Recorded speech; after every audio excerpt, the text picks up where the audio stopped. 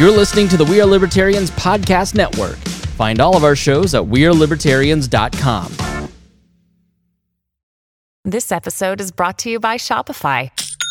Forget the frustration of picking commerce platforms when you switch your business to Shopify, the global commerce platform that supercharges your selling wherever you sell. With Shopify, you'll harness the same intuitive features, trusted apps, and powerful analytics used by the world's leading brands. Sign up today for your $1 per month trial period at shopify.com/tech, all lowercase. That's shopify.com/tech. At Evernorth Health Services, we believe costs shouldn't get in the way of life-changing care, and we're doing everything in our power to make it possible. Behavioral health solutions that also keep your projections at their best? It's possible. Pharmacy benefits that benefit your bottom line? It's possible. Complex specialty care that cares about your ROI? It's possible. Because we're already doing it. All while saving businesses billions. That's Wonder made possible. Learn more at evernorth.com/wonder. Hey, it's Chris Spangle, host of We Are Libertarians, and I was recently delighted to be a guest on Al Jackson and Frank Caliendo's podcast called Al and Frank Try to Be Serious, which you can find at alandfrank.com.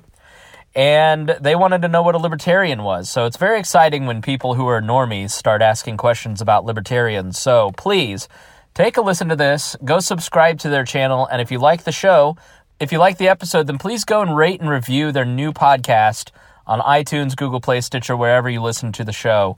That's really going to help them out and do it as a thank you for having a libertarian on. You know, we don't often get to talk to big audiences like this, so it's very exciting, and I hope that I did us all proud. And if you feel that way, then please do me a personal favor, subscribe to their show, and rate and review them. And you can get the podcast at alandfrank.com. So thanks for listening. We're starting in 5, 4, 3, 2. Okay, there it is. It's recording. I pressed record and the numbers weren't going at all. So, I think that's bad. Yeah, but they are going now. And here's one of the things that people at home might not know this, or in their cars or wherever they are. My brother Terry is the one who puts this show together, and we'll start the show officially. And but that's the problem. He never knows where the shows start or end. And it's becoming kind of a game for me to not tell him. He's like, but tell me. He has this high voice when he talks to me. But Frank, tell me when it does end and start. I'm like, well, you just figure it out, and I'll trust you to get it right. And then he will edit it some way, and I'll be like, why'd you do that? I haven't even watched it yet. Yeah. Why'd you do that? He's like, I thought you said to... I'm kidding. Yeah. But it is awful. Do it again. So... well, that's what he gets for having pride in his work. Mm-hmm. Right? Caring about something. Don't care. Not around me, because I'm Mail it in, Terry. I'm going to bully you. So this is where we, just for a few seconds, we'll pretend to talk, or we can talk about something, and we'll put the title over it. And we'll be quiet for a few seconds. The music will be playing, hopefully. And then we're going to begin officially right about now. How about that? Is that right about now? Terry Caliendo, now. And yes, keep everything in that I was talking about before, but figure out a way to fit the main title in and enough songs so it works. Now I'm kind of impish. There we go. So Al, it's Al and Frank. We're trying to be serious. Brian Love is on with us again. And we are joined today by Chris Spangle, who I met and have run into a few times at the Bob and Tom show in Indianapolis there. And he was helping me out with a bunch of podcast stuff for the Comic Playground podcast that I'm also doing, that's on the road a little bit there. Not just a little bit, all the way. So, Chris, give us a little bit of background on you. You told me you were doing a podcast, and that the thing I was amazed by is you've been doing this for a few years. Go into that. And I didn't mean to be... I didn't want to be talking down to you because I was thinking local guy and all this stuff. And it came off, so I thought it came off terribly by me. But it's like, you probably have a small audience or something like that. And you said, you held it together very nicely and didn't get like offended at all. And you're like, oh, I have 10,000 subscribers. And we got to talking, and I totally understood why. It's incredible. And so tell everybody a little bit about the name of your podcast, what you do, what you try to accomplish with it, and we'll go from there. I just, well, thank you for having me on, and I was amazed that you were talking to me. So I usually don't, right? Right. Yes. So just a wave. Al's much more friendly in person. No, I'm kidding. No, it's true, but I'm fine with it. No, it's one of the. I'm a behind the scenes person at the Bob and Tom Show, and I like it that way. And I try not to interfere in the conversations that, like when you and Al and comedians come in. You don't want to be in the middle of that. That's not your job. Your job is to make the show run smoothly and not get in the way of the talent. So I never try to impose. So when we ended up having a conversation, I really enjoyed it, and it was nice to have someone pay attention to me because I'm the staff nerd there. Tom hired me about 5 years ago to start doing all the digital, and I'm basically the show's podcaster, web editor, social media guru, video editor, along with Jeff Oskey, who's also a comedian and the head writer. I think he's the head writer. I'll call him that. And so... yeah, you started talking to me about podcast stuff because that's really what I love. It's my passion.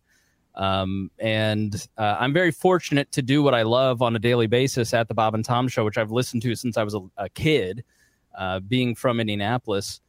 And I got there in a weird way because I didn't go to school for video editing or podcasting. I've really learned like video stuff at Bob and Tom. I started out in politics. And if you go all the way back in time, I wanted to be in radio and work for Bob and Tom at 8 years old and wanted to go into media production. 8 years old? You wanted to be in radio? Were you from 1960? Yeah. Here's the good thing about working where I do. Bob and Tom messed me up, and now they have to pay for my therapy. There we go. Because I remember listening to John Fox when I was like 5 years old on trips to Florida. So for people who don't know who he is or was, just brutal, crazy, filthy stuff. Yeah. I got in trouble for singing what we colloquially, you know the word, called Prison Bitch in like 6th grade, which is a Bob and Tom bit. So I always loved radio, and I love talk radio, and my family all listen to talk radio. And so that's really kind of where I thought I would go. I never thought that I'd get to work for Bob and Tom, and went to college, and I faked my way into getting an internship at a local AM talk station, 1430 AM. And that was in 2004. But you faked your way. How did you fake your way? So I was a history major. Which, by the way, guys, when he was talking history, that was the thing that blew my mind, because I would say something and he would say, well, that's because X, Y, and Z happened. And I go, no, I didn't know X, Y, or Z even existed. So one of the things we do on the show, and what we've been doing, even though we've done some practice shows and we've done some shows that have already, one show that's been released at this point, but I've always said it's great to have a person who actually read some of these. And we talk a lot about feelings and where we're coming from on this stuff, but sometimes having that background in those historical notations or whatever you want to call them, understanding that helps you understand how things got to a certain place. Yeah, well, Frank, some of us aren't bogged down by your facts. Okay, I go with my What if you have both? What if you have facts and feelings? Is that all right? No, you can't. You can only have one or the other. Haven't you guys been paying attention to the news? I have to choose. You guys have things like wives and girlfriends and children and friends, and I have books, and I sit in my apartment and read, and then go to Bob and Tom, and I come back and I read. So is anybody waiting for Chris to bust into tears? No, and I want to preface. I'm worried that I should have asked you if this was okay, but every time I look at Chris, please don't take this as a me being a jerk, because I'm not. But I feel like I'm an Endor. You're kind of Ewokian. But that's okay. George Lucas is like that too, and I can't even pay his taxes. So I'm cherubic, yes. Cherubic. A man of larger carriage, you might say. Cherubic, that's a good word, but come on, man. You're good. So how did you fake your way in? And then we'll get into a little bit more about your podcast and stuff like that. So I was listening to the radio station that I eventually worked for, and they kept airing sports games, and I can't have that. And so I wrote a complaint letter, and the guy who has become a good friend to this day, he goes, what pizza company do you deliver for? And I told him, and he's like, have you ever thought about an internship? And I said, sure. And so he's like, well, you got to do this. So I go and talk to the advisors, and she's like, you're a history major. I really am not going to give this to you because it makes no sense. And so I was like, well, what do I have to do? And she says, you have to be a comms minor. And I said, no problem. I'm going to do that. I'll do that right now. I signed up for it. And I eventually dropped out roughly 2 semesters later from IUPUI. Crippling heroin addiction? No. Crippling, yes.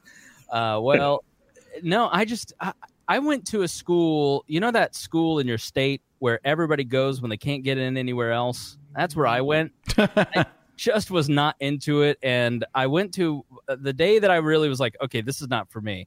Went to history.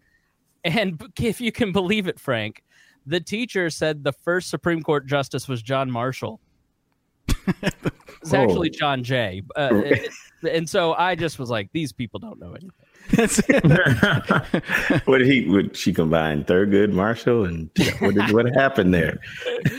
Well, it just I got to working full time, and it just got pretty tough. I still want to go back and finish, but I ended up kind of just knowing it was actually a great thing because I got into the workforce a lot earlier than my peers who all graduated right in 2008, which was not a good time, and has led to me having a really good career. So I go to work for this radio station, and I listen back to some of those old clips, and I know nothing, and I sound stupid, and so I just knew that I kind of didn't know what I was talking about, and that was last week. Don't worry about it. Right. Yeah, exactly. And went on to work full time there in 2007 and 2008 for the morning show, doing local reporting and really getting into the nuts and bolts of local politics. And a lot of the experiences that I had covering Republicans and Democrats made me go, these two people are totally corrupt, and the system is broken, and a third party is really the only way to fix it. And I was fairly libertarian, but I really didn't become a libertarian until Ron Paul in those 2008 debates kind of solidified a few things that I had struggled with, like foreign policy. I'm very anti-war now. You were very pro-war before then? I actually held a pro-war rally, Frank. What? No. You had me there for. You speak so seriously sometimes and deadpan. I'm like, you did? I did. I actually did. Did you did? This is real? This is real. Yeah. You did a pro-war rally. 2003. It was a support the troops rally. Okay, but that's different than by sending them to war. Yes, exactly. Right. Oh, you're testing Al right now. Look at Good Al. news, guys. Al's been able to stay unemotional so far with us.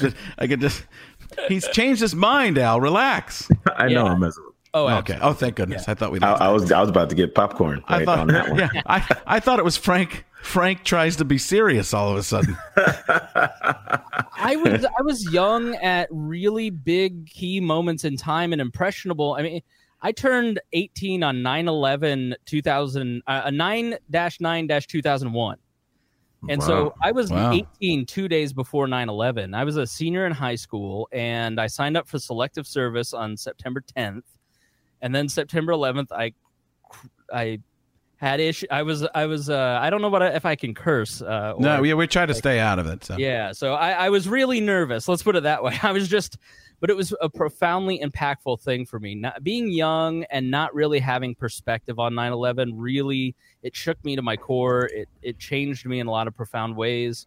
And then, watching all of my friends graduate college and losing some classmates in Iraq, going to college during the Iraq War debates, and that entire time, and watching the crackdown on free speech and all that went with that, and then 2008 with the financial crisis and seeing my friends because you have to understand if you're a millennial like myself, you were told go to a private school. You're gonna pay these. We weren't told about the debt, the college student loan debt that you'd get, and you pay all this money. You're gonna get a job at $60,000 a year when you graduate, and my friends graduated with hundreds of thousands of dollars in debt. Combined, we're all sitting here going, "How are we gonna pay with this? We can't get jobs." So it was just very an impactful time in the 2000s for me, and I started out. A good Reaganite Republican with every sort of jingoistic hope and dream you can have in your country. And I still love my country, still consider myself a patriot. But I think a lot of the things that were taught in school, I started to go, I don't see this actually being applied. And so that really In terms of what? What is that? What do you mean? I think if you look at the media, for instance, we're told that the medias are guardians of truth. And I think if you look at CNN on a daily basis now, you go, this is an identity group who really is protecting their own class. Mm-hmm. Or the government is a thing that we all do together for the good of the people. And my experiences as a reporter, and then, which I haven't gotten to, as the head of the Libertarian Party of Indiana, and doing my show, I have just found that things like CPS, for instance, I've talked to mothers who have just had horrible experiences with CPS, and you start to go, it's not that the idea is bad, it's the bureaucracy that makes this not function, and then people get hurt. And so I just started out with a lot of, you look at war, for instance. I think I looked at the world in a way where America does a lot of good around the world, and I think we do that, but there also is... We're 18 years into a war, and how long is it going to keep going? At what point do we say enough? Kids who can sign up for the military today were born after 9/11 and have no idea what they're fighting about. And so you have to start going, are we fighting for certain principles, or are we fighting to make sure that we can sell weapons? And so, I just have become pretty cynical at 35 years old, and I have seen the government that I thought was like the government that was there to protect us become an instrument for enriching certain groups of people. And so and I don't think it's all bad. I'm certainly not I'm not an anarchist. I'm getting there. Just kidding. I have to say, it's not that I'm a libertarian because I'm greedy and I just want to collect all the money for myself. It's that the things that we're doing aren't working, and so we have to start questioning everything and retool it to work. And I think that is really the most foundational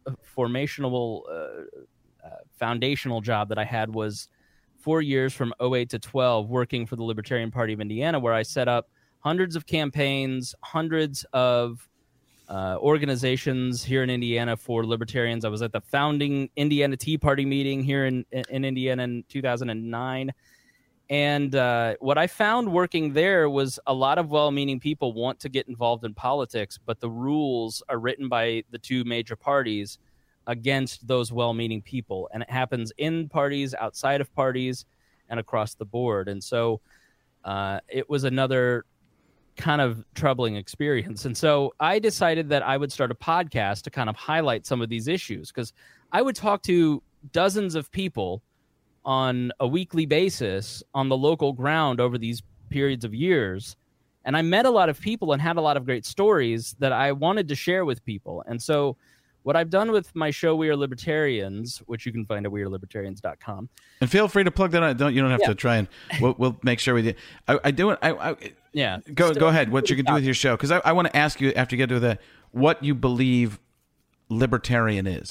That's what I was going to ask. Like, just the elevator pitch of, like, if you had to say it in like 3 or 4 sentences, like what do libertarians believe? Do you want me to keep on with the history, or do you want me to start there, like with the actual ideology?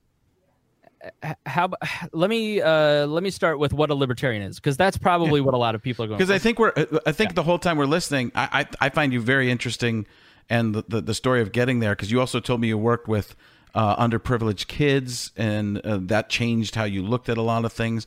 But I think everybody, when you start saying libertarian, I think when people hear labels sometimes I wonder if I sway into there or if I don't. I don't even know, but when somebody hears a label, sometimes they go, oh, they already have a connotation. They have a belief of who that person is. And even when you signed in, I was like, you have your American flag there, which I think it just made me kind of laugh and go, oh, that's identity. That's great. But even in this world we live in, sometimes people are like, they use the flag as a negative, I feel, and sometimes people look at it in a negative, and it's a weird time where and I don't know if it's the same for you guys. It might be completely different, but growing up, to me, the American flag was always this is the best. This isn't I'm starting to sound Trumpish. It's that we're making it great again. But it's that it's a weird thing where, we don't have all the truths and histories and stuff like that. So the libertarian, where you're coming from, like Al said, the elevator speech, so to speak. Yeah. So the two sentence you're gonna go three. A lot of people give is thank you, is socially liberal and economically conservative. So if you were to look at it in terms of issues, then libertarians would fall on economic issues with conservatives. We need to have free markets. We need to allow individuals personal freedom when it comes to their economic choices. But at the same time, socially liberal, keep government out of your bedroom, allow people to live their lives as they see fit. I think that it is a mistake to kind of view libertarianism in terms of, all right, I believe this on this issue, check, I'm a libertarian, check on the, because it kind of confuses people. I think you really have to start with your personal principles when you're talking about politics. And I didn't really get libertarianism for years until I heard this guy named Marshall Fritz give an explanation of libertarianism. And who's Marshall Fritz? Marshall Fritz was this guy who founded this libertarian organization, and he was like the marketing guy for the libertarian movement. And I ended up working at this organization that he founded, and I fell in love with the guy. And you can find, if you go to wearelibertarians.com and / what is a libertarian, or I think it's /libertarianism. There's a link that says, what is libertarianism? You'll see his little, a clip of his speech in there. And he basically explained it like this. Is it moral for me to take something that you own, Frank? Is it moral for me to come over and take your microphone? No, that's I would stealing. say no. Okay. Right. Is it more moral if I say, I'm going to take your microphone, but I'm going to give you a Mr. Microphone in return, something of lesser value, but at least you have a different microphone? Most of us would say no. Mm-hmm. He said, if Brian, Al, and I vote on taking your microphone, does that make the morality change? And he explained in terms of individualism that if you start with a person's individual morality and the things that we're taught as kids, don't hit people, don't steal their stuff, don't lie, don't defraud people, then you start to develop an ideology from there. And that really is where I start. I started from my personal value system and started looking at the world in a different way. I look at a lot of the government that we have now, and it intrudes on an individual's right to hire the people that they want to hire, marry the people that they want to marry, for other countries to have their own sovereignty, because Americans do certain things with, we'll get into all that later. And so you start to go, the individual needs to make the decision. And is this organization, is this corporation, is this government starting to interfere in that? And are they using force? And force is really the foundational principle of libertarianism. Like, this is the singular thing. We do not initiate force to bring about social or economic goals. It's not morally correct for me to use force in any way, shape, or form to get you to live the way that I want. And so it's not morally correct for me to form a government and force you to do what I want. Now, that's a very ideological way of looking at things. It's not a very practical way of looking at things when you're talking about 2019.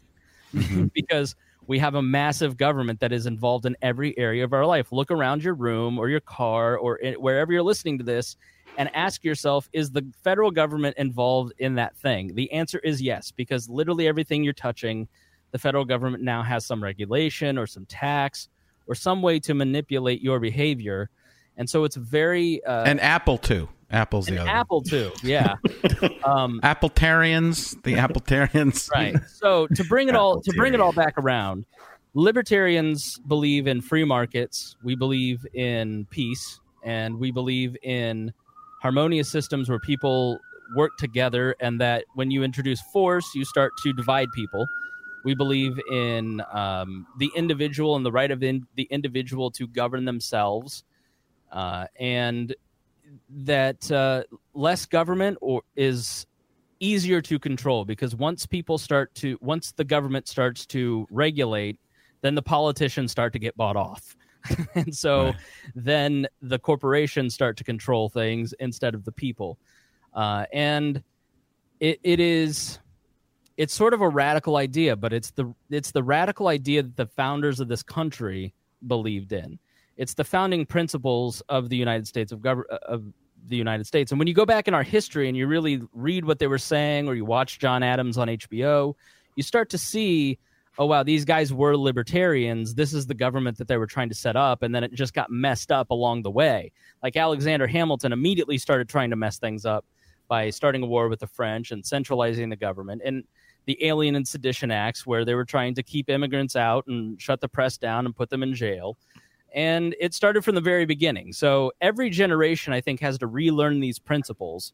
And so even though it seems far-fetched and this will never work and we can't do it in 2019, what I try to do is explain these principles on a weekly basis, on a daily basis at this point, to relearn these ideas so the next generation can start to make better choices than I think my generation has made, Gen X, baby boomers, the greatest generation, have made before us. So that's, I don't know if that made it you more confused or no. I was going to ask the other guy. Oh my gosh, so many good nuggets in what you said. Yeah, man. That's what I want to see. How did that definition and where he's coming from on libertarianism hit you guys?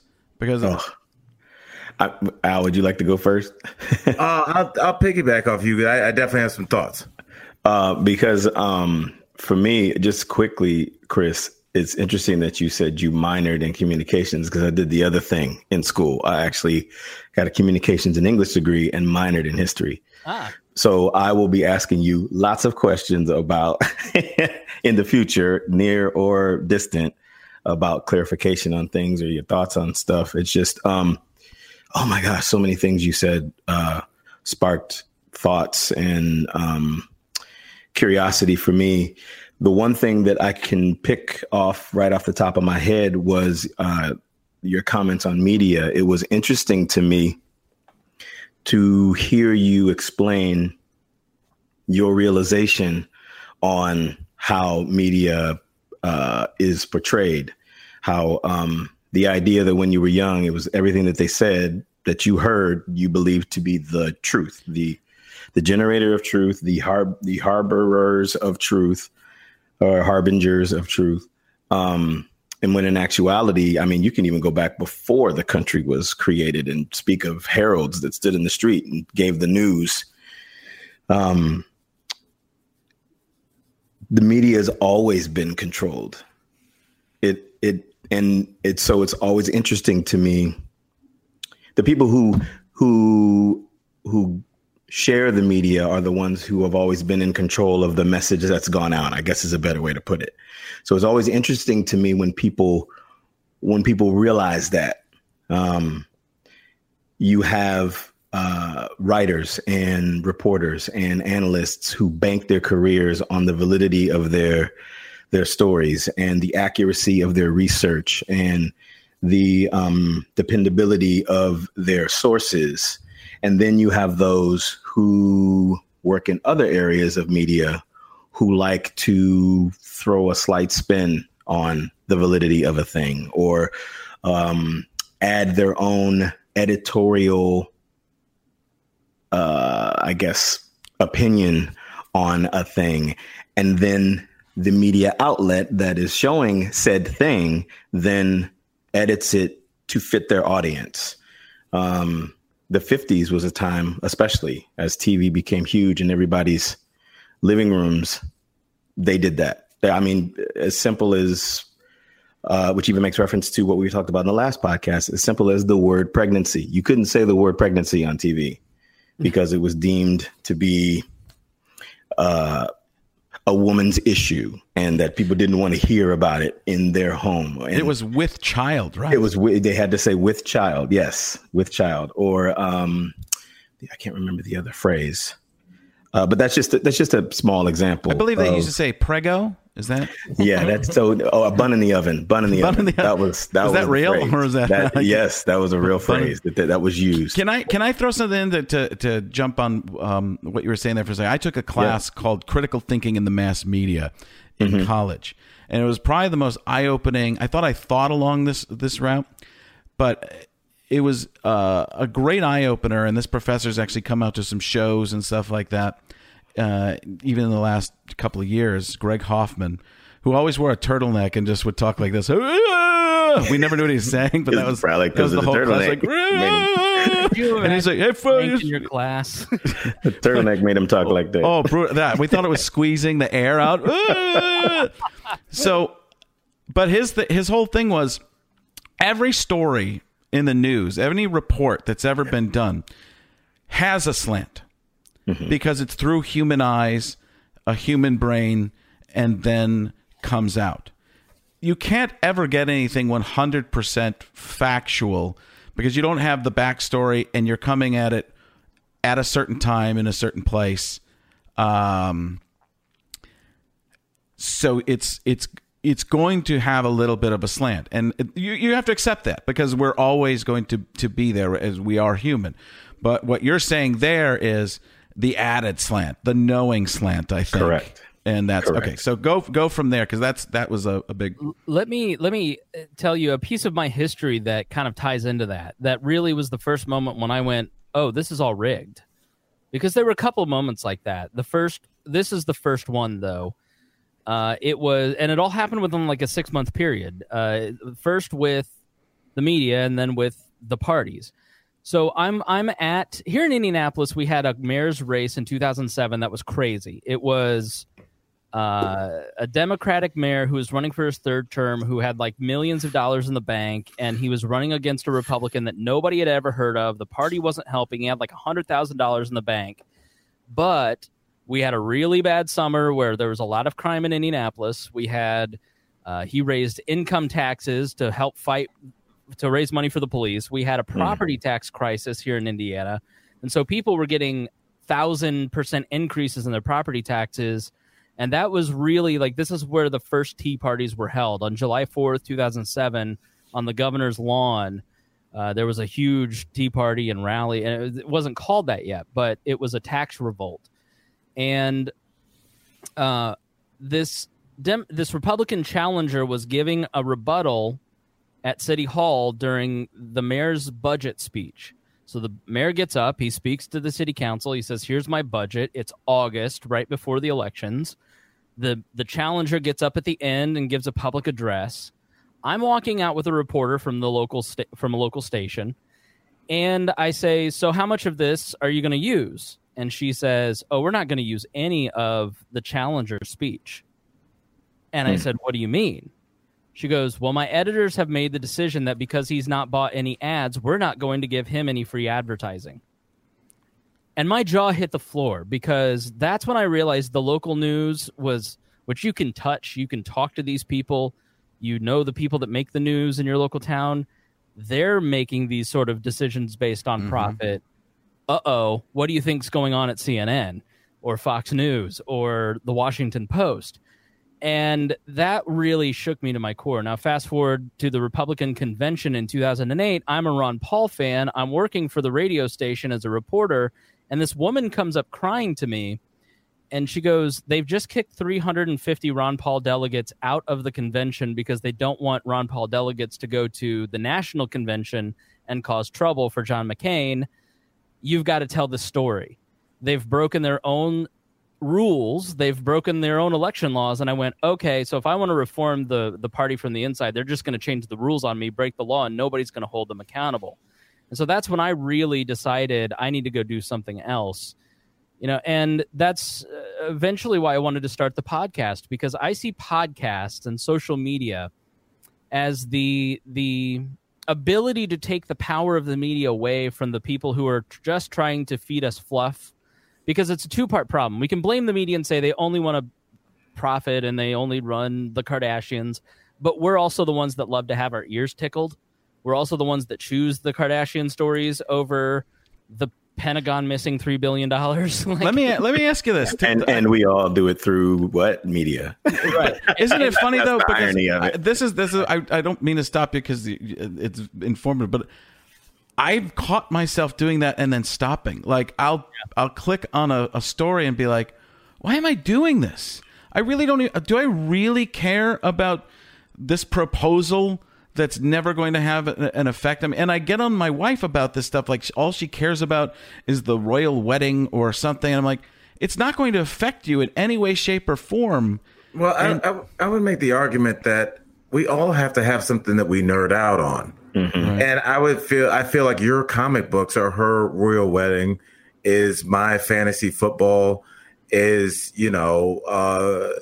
somebody else's weekend fishing trip. Yeah, some kind of like video game tournament. Yeah. It's I think we all do need to find find a way to escape it, and to each other, to the person that's not into it. You think the Kardashian things are ridiculous, but there are people that do their makeup tutorials and then start their own YouTube page and make money, make a profit from it, or genuinely receive joy from it. So I would say that, and I don't want to cut you off, Frank, but Chris, I've been listening to you, and I hear the word rigged a lot, and that's definitely a trigger word for me. I feel like this whenever you start, I think it's a poor way to start any kind of venture where you think that the system is already rigged against you, and that's coming from a black man. Where you can make the argument that marginalized people can say that the system is rigged against them. And in a lot of cases, you can make a strong case for that being the point. But I worry about approaching anything that I do that way. I would rather it be rigged so that way when I win, I feel even more confident about my abilities. When you say the word rigged, I just wonder, because it seems like you mentioned profit. You mentioned that CNN and Fox News wants to turn a profit, but I would think that would fly directly in the face of your economic laissez-faire kind of attitude in terms of like everybody can hire who they want and government should step back. If Fox News or CNN does research, market research, finds out who watches their show, 60-year-old white women, 40-year-old black men, and then cater their program to that to sell more Tide and Pizza Hut, why is that egregious to you? Two very fair points, and I will concede the rigged part, because that is just something to me that the system exists as it is, but I don't believe that the system can't be reformed or changed. If I didn't, I wouldn't pay attention to any of this. I wouldn't spend any time doing my podcast. I spend an extra on top of my 40-hour a week job. I spend 20 on that. I wouldn't do that time and waste people's time by doing a podcast. But I didn't think that it could be reformed. I'm sure we'll talk a lot about that. So that is a fair point about that particular word. Can I cut you off for 1 second? Sure. Al, if he had said the media seemed unfair to me, would that have less of a triggering effect on you than him using the word rigged? Because it would me. I wasn't taken back by rigged as much. I could feel a little bit maybe of tension, and it was a word that, no, it's no tension. I just and unfair, I think, I don't even know if that's the right word. And Chris, I don't want you to lose your train of thought, because I'm really interested in what you have to say. I think that we kind of all engage and we decide what parts of life that we want to be. There's this thing about fairness that I don't know where we all decided that we're entitled to this. The media is a company that is trying to turn a profit and keep eyeballs. Anytime somebody's selling commercials, they are automatically, they have an agenda. Their agenda is to not close their doors for business. And they're going to do what they need to do to make sure that happens. And I believe it's on all of us. And I believe every man on this podcast right now probably does go to several sources to verify things, because I don't believe things that I hear necessarily, because I understand that people do have an agenda with whatever they do. When somebody comes up to you and says, "Hey, mister, how you doing?" They're about to ask you for something. They want something from you. When you approach a woman and she's on the street, you might want to take her on a date. You might want to ask her where she got that coat because you want to buy one for your wife. But you have an agenda. Every interaction we have with a human being, we do have an agenda. It doesn't have to be a particularly nefarious agenda. But I think the idea that we expect anything other from our media that we would in any other phase of our life, I think is a fool's errand. That was downright libertarian of you, Al. Hey, I'm learning, bro. Like I'm really fascinated. And I mean, Christian and I have known each other for a while, so I didn't know this about you, and I'm really interested. It's amazing, isn't it? Yeah, but that's another thing. I'm learning a lot about libertarianism. Yeah, because we all have, and this is what I love about what we're doing is I've heard the term libertarian so many times in my life. I've wondered. I don't even like to label myself. I think I'd probably fit in there somewhere, but I haven't researched enough to know. But that's what's great about what we're doing is all three of us are learning from somebody who's something. And I bet you that a lot of people listening to this. Hey, what's a libertarian? It's a guy that likes to read books, right? But it's like it's that nerd in Indianapolis. God dang it! I thought I knew what that was. But there's that element of somebody has a connotation to who you are and what you believe 100%.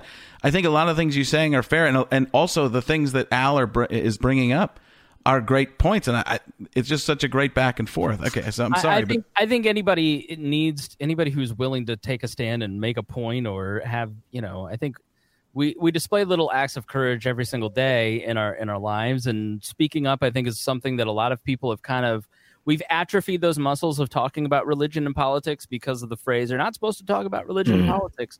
And I think that's done a disservice to society, because I think we've lost the ability to have these kind of conversations where you start from a place of respect and understanding that everyone in the conversation deserves dignity, and that you're not going to call somebody stupid just because they disagree with you. Al has a completely different set of life experiences than I have. And it doesn't make me superior. It just makes us different. And you start to converse about those differences. And what you find is points of understanding and points of agreement. And that's where we have to start building society and building social norms. I think we have eroded the social norms of the way that our grandparents and our parents grew up. And so now we have to rebuild some of those things again for the internet age. I think Me Too is definitely a big part of that. Like Me Too, in my mind, is something where we're all going, okay, somebody like R. Kelly, we can't prop this person up. They may have gotten away with it in the old version of society, but in the internet age, you can't behave this way. You have to, and so how do you call that person out and check that behavior and check the behavior of other men while also respecting the fact that he may be innocent, right? So that's what I love about the internet and the internet age, is that you can have these kind of conversations, and we've all become publishers of information, and we all have the ability to start discerning what is valuable information or not.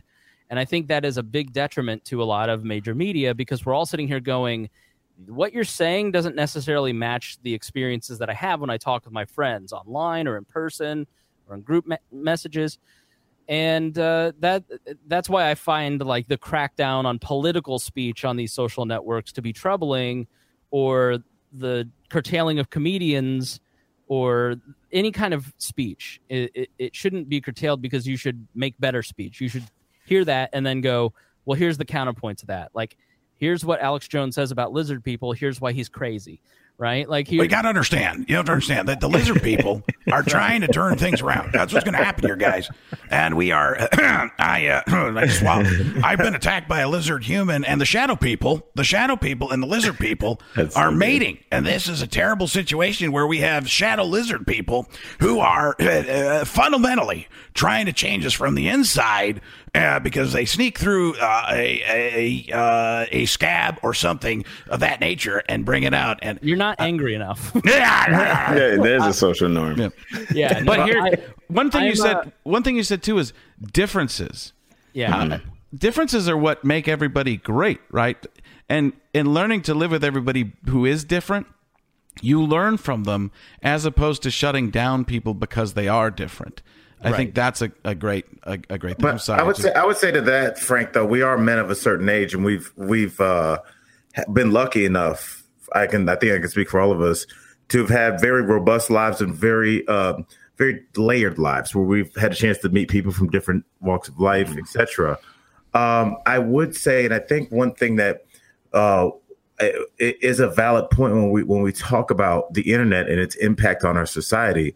It's what you have to remember is not the 35-year-old Frank or the 65-year-old Frank. I took 30 years off. Or the 35-year-old Chris Spangle. Brian, you look like you're 18, so I don't know how old you are. 70. He's 73. 45, actually. I'll put it out there.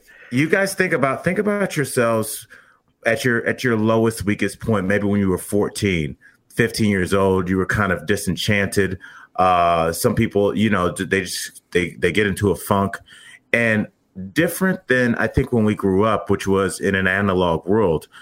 Kids growing up in a digital internet age, you find a kid, and that's the way the way that skinheads recruit now is they find kids. They feel like they're loners. They feel like society doesn't want them. They then start to start with low level misogyny, like, hey, don't you know why you don't have a girlfriend because these chicks out here don't know a really good man. And you go, yeah, you know what? I do deserve a woman. And then after that, it goes, you know why you don't have one? Because these black guys are taking on you. And that's how it starts. And I wonder how many young kids will never get to where we are at 35, where we've led these very interesting lives and met this tapestry of people, because they will get sucked off and funneled into some part of the internet. And that part of the internet will, strangely enough, compartmentalize them, where they will only be interacting with people that think alike like them. Al, do you mind if I chime in, Chris? No, please. You are hitting right on the nail for me, because I have a teenage daughter. She's soon to be 14. And for those of us who grew up in an analog age, it forced us to be social. When the sun came up in the summer, we were outside. We played all day until dinner. We went in for dinner and then went back outside, and we were social with all the kids in the neighborhood, all the other parents in the neighborhood who yelled at us and told us to get off their lawn, whatever. We were social. And then we didn't come back in until the street lamp came on. So now kids, pick whatever issue you want, be it that it's not as safe in our environment for kids to play outside, be it that we live in an age where analog is no longer, because the analog is no longer or very rare to find, kids have accessibility to things from the outside on their tablet, on their cell phone, on their computer, on their gaming system, on their portable gaming system. If they wanted to, they wouldn't have to interact with a live kid their age once. They wouldn't have to. And so for you, like you talking about the accessibility from these factions, whatever the faction may be, it's so interesting to me, because I have to fight against that all the time. I have to actually teach my daughter to research something without looking at Google. I have to teach her how to, she asks me questions about different things that go on. I go, I don't know. Why don't you look it up? And it drives her crazy when I say that, because it forces her to engage socially. And I find at that point, I don't know how I don't know how we fix that. You know, to your point, a parent, I'm the same way. And Frank, I don't know what you're dealing with, but like my son, and when his friends come over, they go to different rooms in the house and play on their. Wait a second. Insane. There's kids that come over to your house. Yes. My son will say stuff like, I'll be like, "What'd you do today?" "I hung out with Evan." "Oh, did he come over?" Quick sec. No, he didn't. He didn't come over. "Well, did you go over there?" "No." "What do you mean you hung out with Evan?" "Oh, we played Fortnite." Like there was a point where, when Fortnite was really getting big, and I talk about this in my act, there was a month where I didn't see him.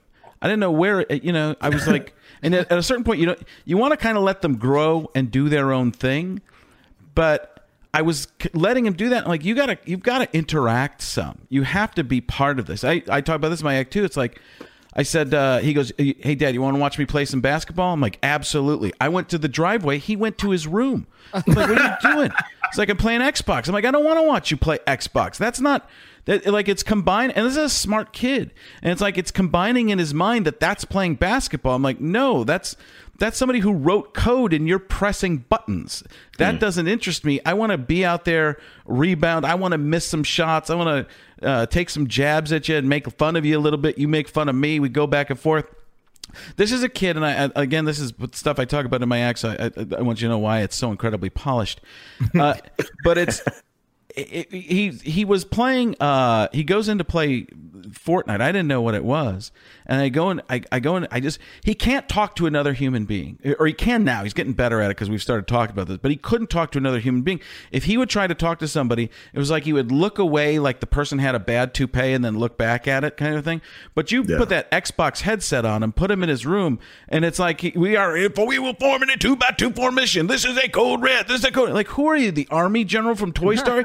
I've never heard you to another human being, direct them, do anything. And if these kids aren't looking at somebody directly, they can talk forever. But as soon as you look eye to eye, it gets weird. And that's the opposite of what it's supposed to be, right? Yeah. And so let me pick up and let me kind of answer Al's question from way back about the media and profit and all that stuff and that tension. Please. I just to that point, I was terrified the other day when I met with a group of students who were in high school, and I asked them like, "What do you do for fun on the weekends?" And they said, "Oh, we stay at home and play on our phones." And it's not like us sounding like old guys. It's literally like this is what Gen Z is doing. Like they're eroding those social skills, and I think there's some very beneficial conversations happening about the role of technology and personal devices in society right now. But I don't think that those are happening on major media news necessarily. I think those are happening on places like the Joe Rogan podcast or this podcast or, I think they're happening in places where you can have longer form conversations, more independent media outlets where people are talking about what interests them or what trends they're noticing in society, but not necessarily what trends they're trying to push. And so when I look at the major media, I go, the argument on a CNN or in a newspaper is built to get clicks. It's built to get, and it comes from the shift to digital for TV news stations, for newspapers. There's been a fundamental shift in those business models. It went from, we're going to put this piece on the air, or we're going to put this in print, and we're going to fund our business model by selling advertisements. For you young kids, they put Craigslist on the paper, and then that's how you'd find yourself. And so the reality is that the newspapers, the major media outlets, they have now had to start competing for attention and competing for ad revenue.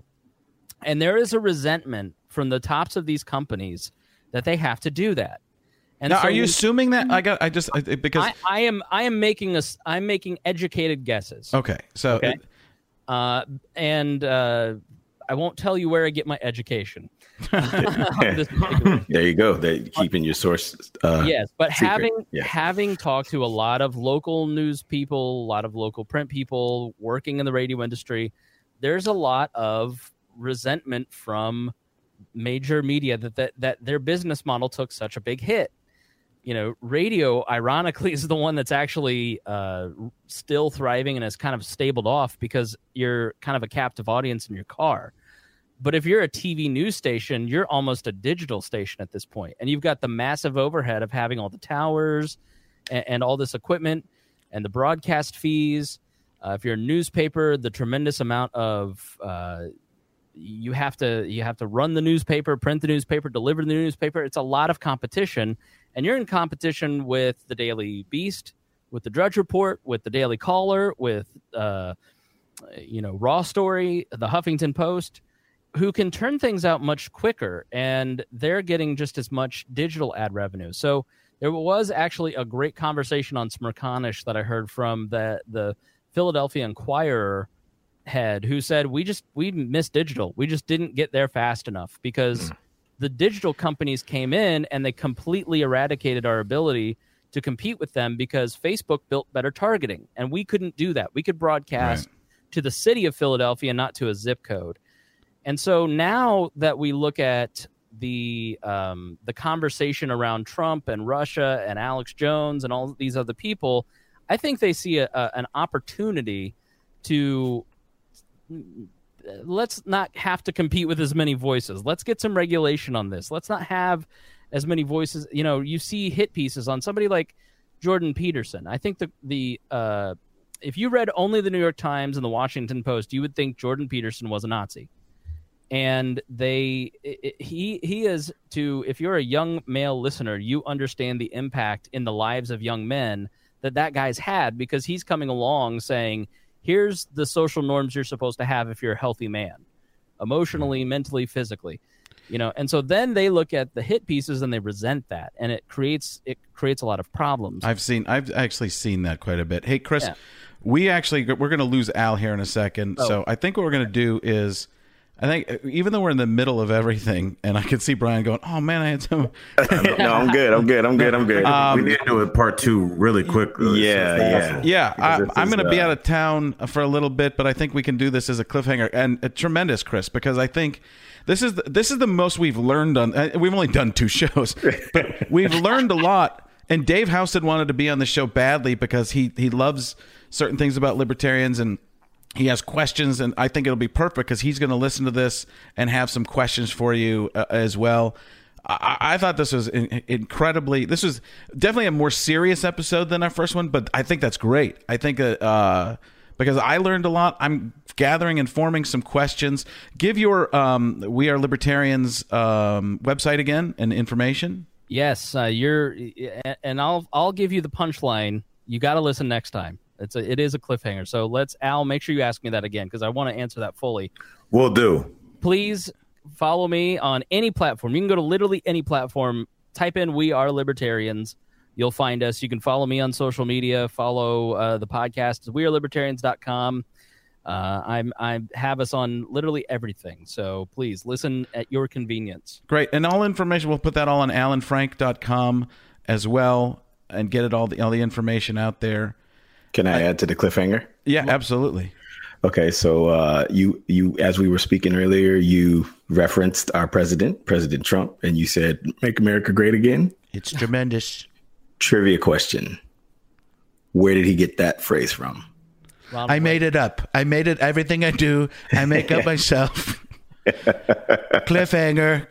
Cliff Clavenhanger. It's a Cliff Clavenhanger. I'm going to come back and have all the information for you. It was reinforced by one, but it was originally said by another. Chris kind of snuck it out there, but I don't know the other. Yeah. Yeah. All right. Well, have people look it up. After have people Ronald look Reagan. it up. We'll put it out there. Al, we'll see it. We're wrapping up. Thanks everybody. Perfect. And I wish I'd have realized this earlier. My fault. Chris, can't wait for more. Brian, this is great. I'm actually going to listen back to a lot of this because I had little bits of questions, but I didn't want to stop you, Chris. So, well, yeah, you told me I should, and I realize now that you're the Bill Walton of political. Like, how great is this? We'll go on for, but it's great because we were learning so much. It's exactly what I want from the show. So feel free to stop me, because what I do on my show is just like take current events and apply libertarian principles and explain the story, and like I get going, and then I'm like, oh, I have a co-host here I need to talk to. Right, great. I just, if you guys see the feed, I don't know if you can see it. I just canceled Al out because he left. We're not going to go. I don't want to go any further without him, though. So wearelibertarians.com has all the information. We're getting back to you. We'll probably, hopefully get, if I wasn't on the road so much this week, I would do a lot more. We would get into this immediately. I'm actually going to try and see if I can figure out a way on the road to maybe chime in and figure out how to get in with you again, because I'm interested to hear more as well. So great job. Thanks, guys. AlanFrank.com for all the information, and we're going to put stuff up on the screen as well for everybody. That's it. Anything to say in conclusion, Brian? Great stuff. I can't wait till the next one. Yeah, awesome.